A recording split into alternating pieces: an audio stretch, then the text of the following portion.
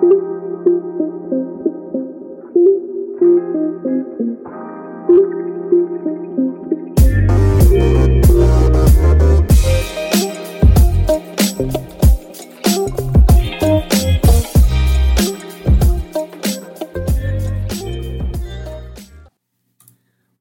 back, everybody, to the Gentleman's Atlas podcast. Glad to have you guys back with me again, and let's go ahead and get started with today's topic. So today, we're going to talk about how to focus on yourself without being selfish. This is really targeting those of you who feel that you want to start leveling up, you want to start this process, you want to get started with the journey of self-improvement, but at the same time, you're not ready to kind of leave everything behind and go to that extreme of really just focusing completely on yourself. And you might think, it might be selfish for situations like abandoning your friends or family, or maybe the jobs that you work. So this is just going to be kind of more of a moderate stance as either what you want to start with or as a stepping block from where you're at now.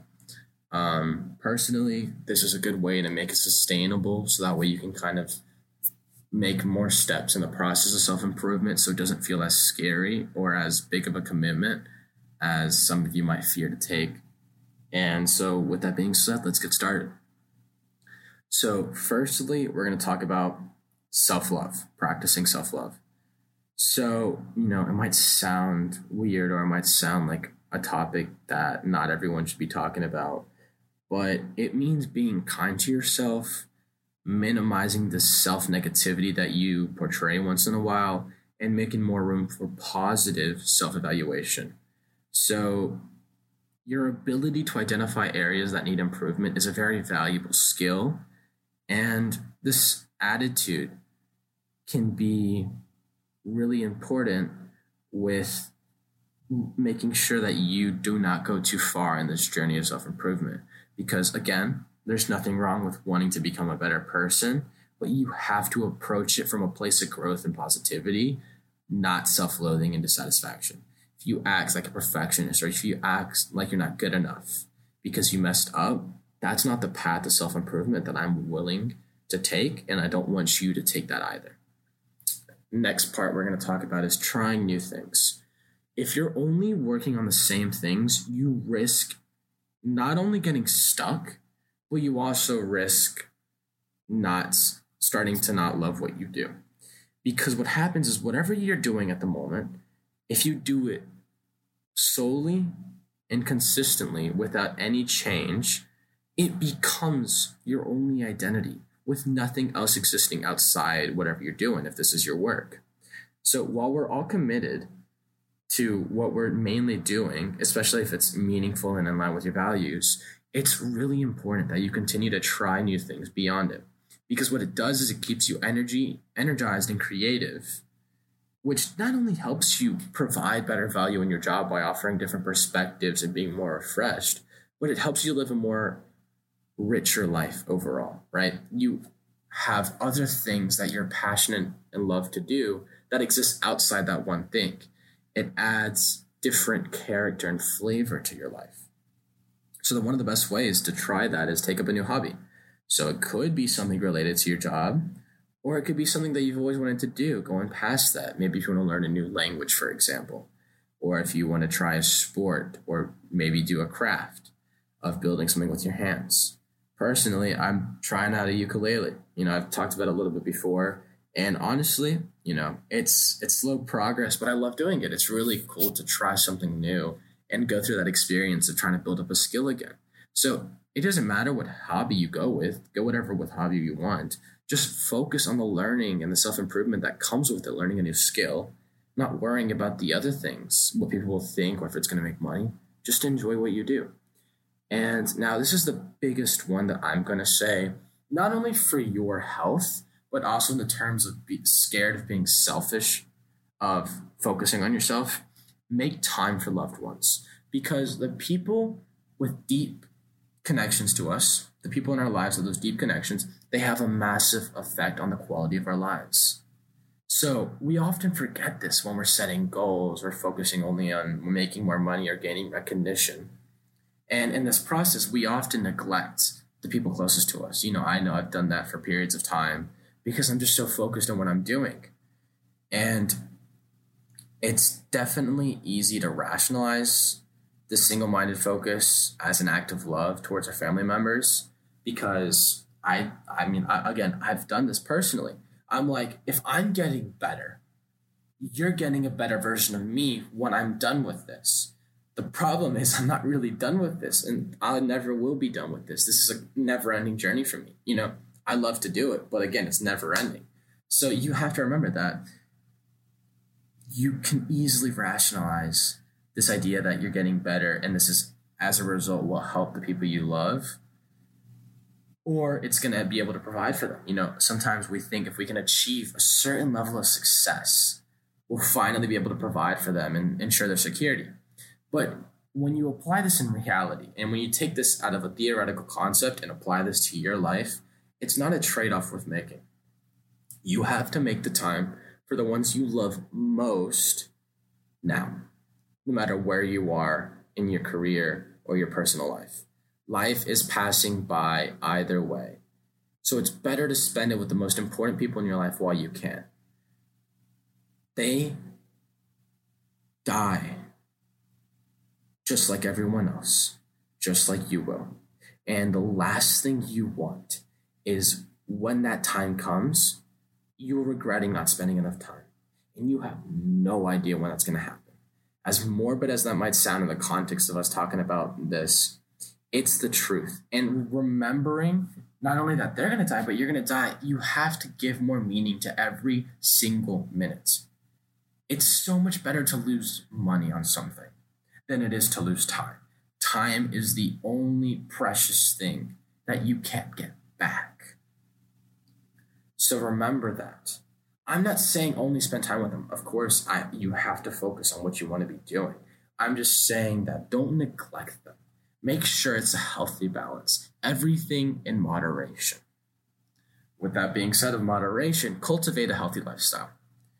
Good health is the foundation for a successful life. You can push your body hard in the short term with going without good rest or not feeding yourself the proper nutrients, but it's not sustainable over the long term. Eventually, you get sick, you get fatigued, taking you out of whatever you're doing until you can recover. It's so much better to operate at a healthy, sustainable pace than to burn out within a few weeks because you thought you could do everything at once. So the first big thing that you can do to improve your health is get enough sleep. Again, I've talked about this before. Sleep is a waste of time for me. It feels like a waste of time, but it's quite the opposite. It's exactly what you need to keep your body strong and your brain energized, right? So you got to aim, if your adults need about 7 to 9 hours, and especially if you're getting good exercise, you'll be near the higher end of the range. You need to get this. It has to be a priority, as we've talked about before. There's an entire episode where I go over the benefits of sleep and the importance of prioritization of it. And again, speaking of working out, healthy lifestyle includes physical training, right?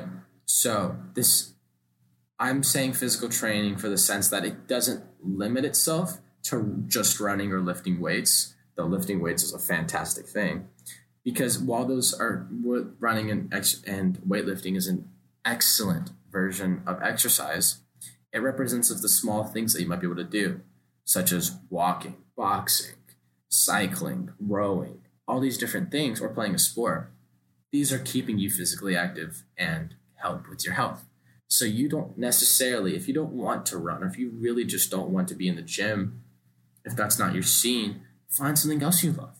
Maybe you might love boxing. Maybe you'll love rowing. Maybe you'll love cycling. Whatever it is, find what you love that keeps you active, that keeps you moving, and get some of that in during the day. Try to get some of it every single day if you can. So finally, with rounding off that healthy lifestyle, you have to eat healthy food. So again, the specifics of what you're eating, the macros and everything, it's going to depend on your dietary preferences and level of physical activity. Someone that's weightlifting and wants to build more muscle should be getting a high protein diet, as should everybody, but this person specifically should be getting more than the average person, right? If you're a vegetarian or vegan, you're going to have to shift these things because protein still remains important, whether or not you eat meats. So you'll have to find different sources that can provide what you need. So again, everyone, no matter what your preferences are or what you do, can benefit from eating whole foods and less processed and packaged foods. And with that being said, make sure you get the water you need because most people are not drinking enough water. I'm a person of that. I have a full water glass next to me and I still haven't touched it while recording. But with that being said, keep your water in check. Water is so important and so vital for a healthy lifestyle. So next point is going to be talking about nurturing your self-esteem. So with nurturing your self-esteem, right, we've already talked about the importance of self-love, but another essential self-quality is self-esteem. Feeling good about who you are and where you're going is crucial for success in all areas of your life, including your happiness. It goes beyond you, right? Your self-esteem goes beyond you. The positive energy that comes from your self-esteem is contagious, either powering up the people you come in contact with or bringing them down. To boost your self-esteem, you need to focus on the positive. You need to be a positive person. Think of the good things you've accomplished, whether at work, in your family, or through a hobby, or even something in your community. This helps remind you that no matter what you're struggling with, you can achieve the things that you set out to accomplish. At the same time, you can control your reaction to them.